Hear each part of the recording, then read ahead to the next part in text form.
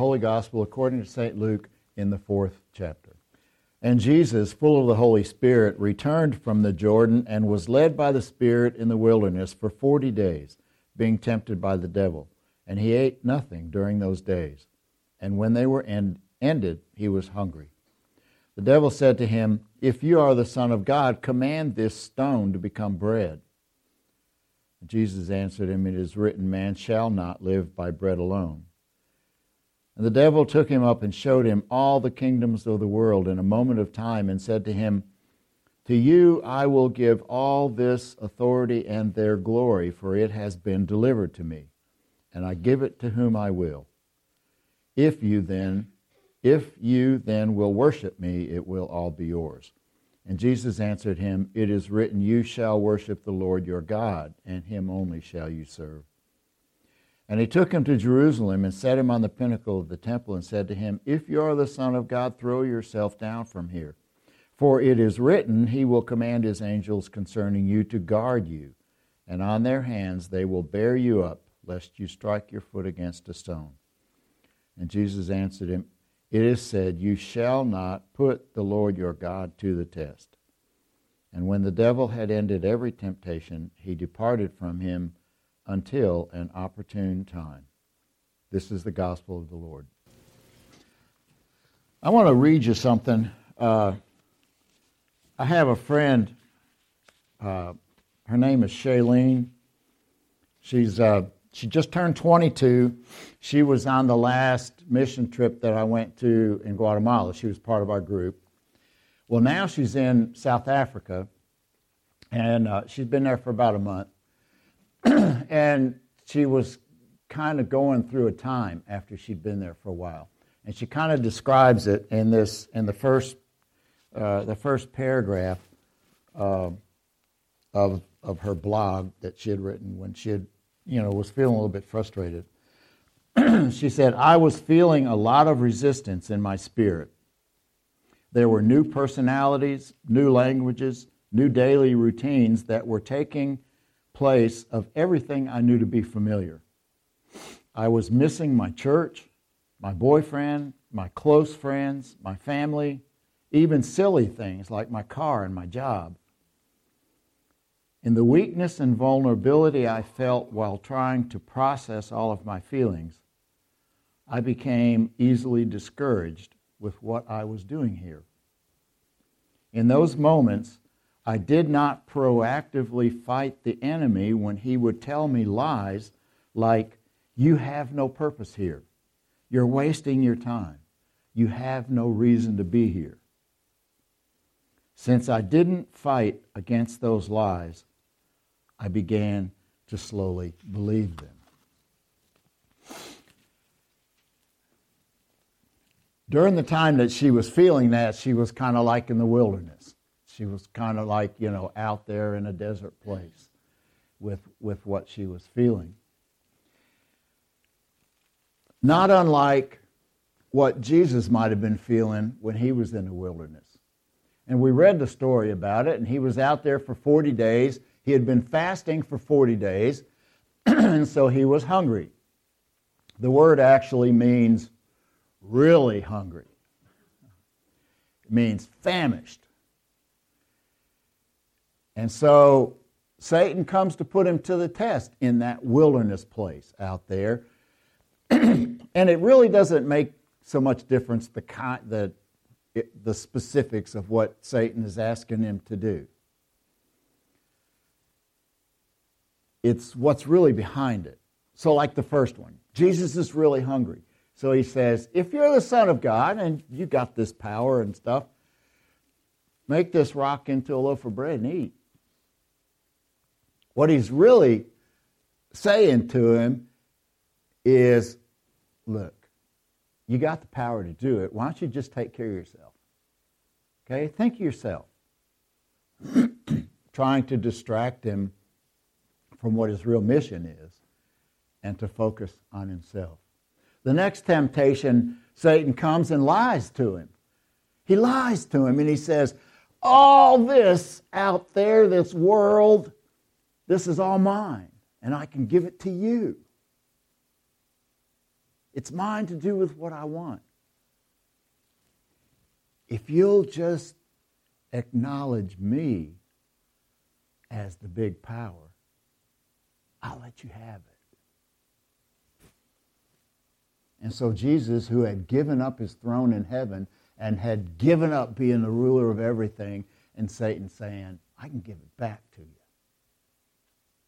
Again, trying to distract him from what he was doing. And then the last one is the most subtle. The last one, he says, if you're the Son of God, you remember when your Father said that his angels will hold you up in case you bump your foot against a stone? You remember that? Well, why don't you put it to the test? What he's really saying is, are you sure he meant it?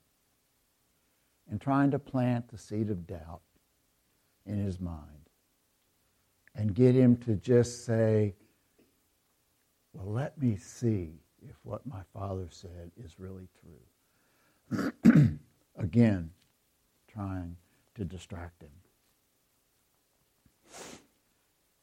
Well, none of us are immune from that kind of a trek through the wilderness that Jesus was experiencing. Even in that first lesson we read today about Israel, and Moses reminds the people about where they came from and the mighty things that God did to get them out of Egypt and the mighty things that he was going to do to get them into the Holy Land. But in between those two things, there's 40 years in the wilderness. 40 years of wandering around and wondering and being filled with temptation and doubts about, is God really there? Is God really care for me? Is he really taking care of us? And tempting them to start thinking about themselves above anything else. And to be filled with those doubts and to get distracted from who their God is and to start thinking about other things in the wilderness. And the Israelites didn't do a very good job of resisting those temptations. And even Shailene, she's out there in that wilderness and these things are coming against her.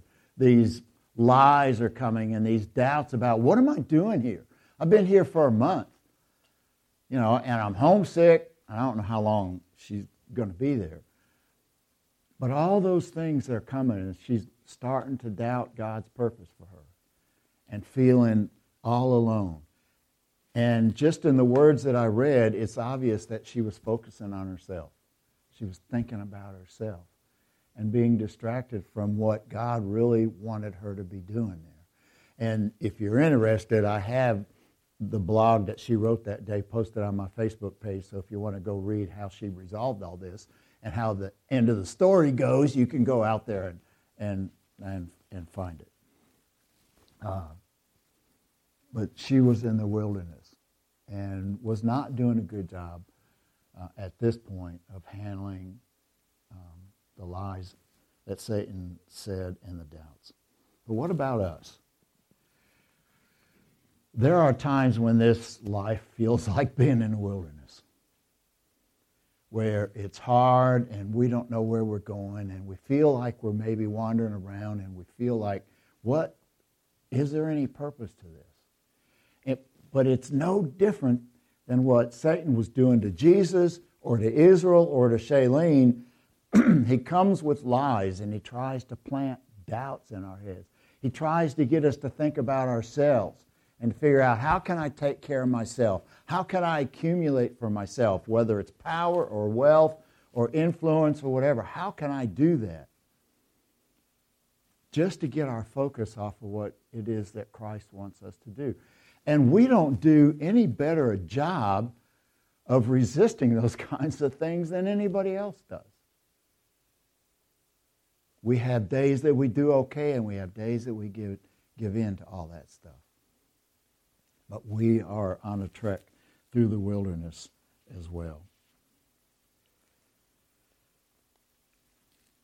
But then Paul reminded us in the second lesson, as he actually quotes Moses, saying that the Word is near.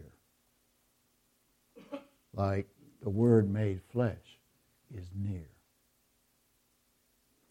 And that Word is in your mouth, and that Word is in your heart.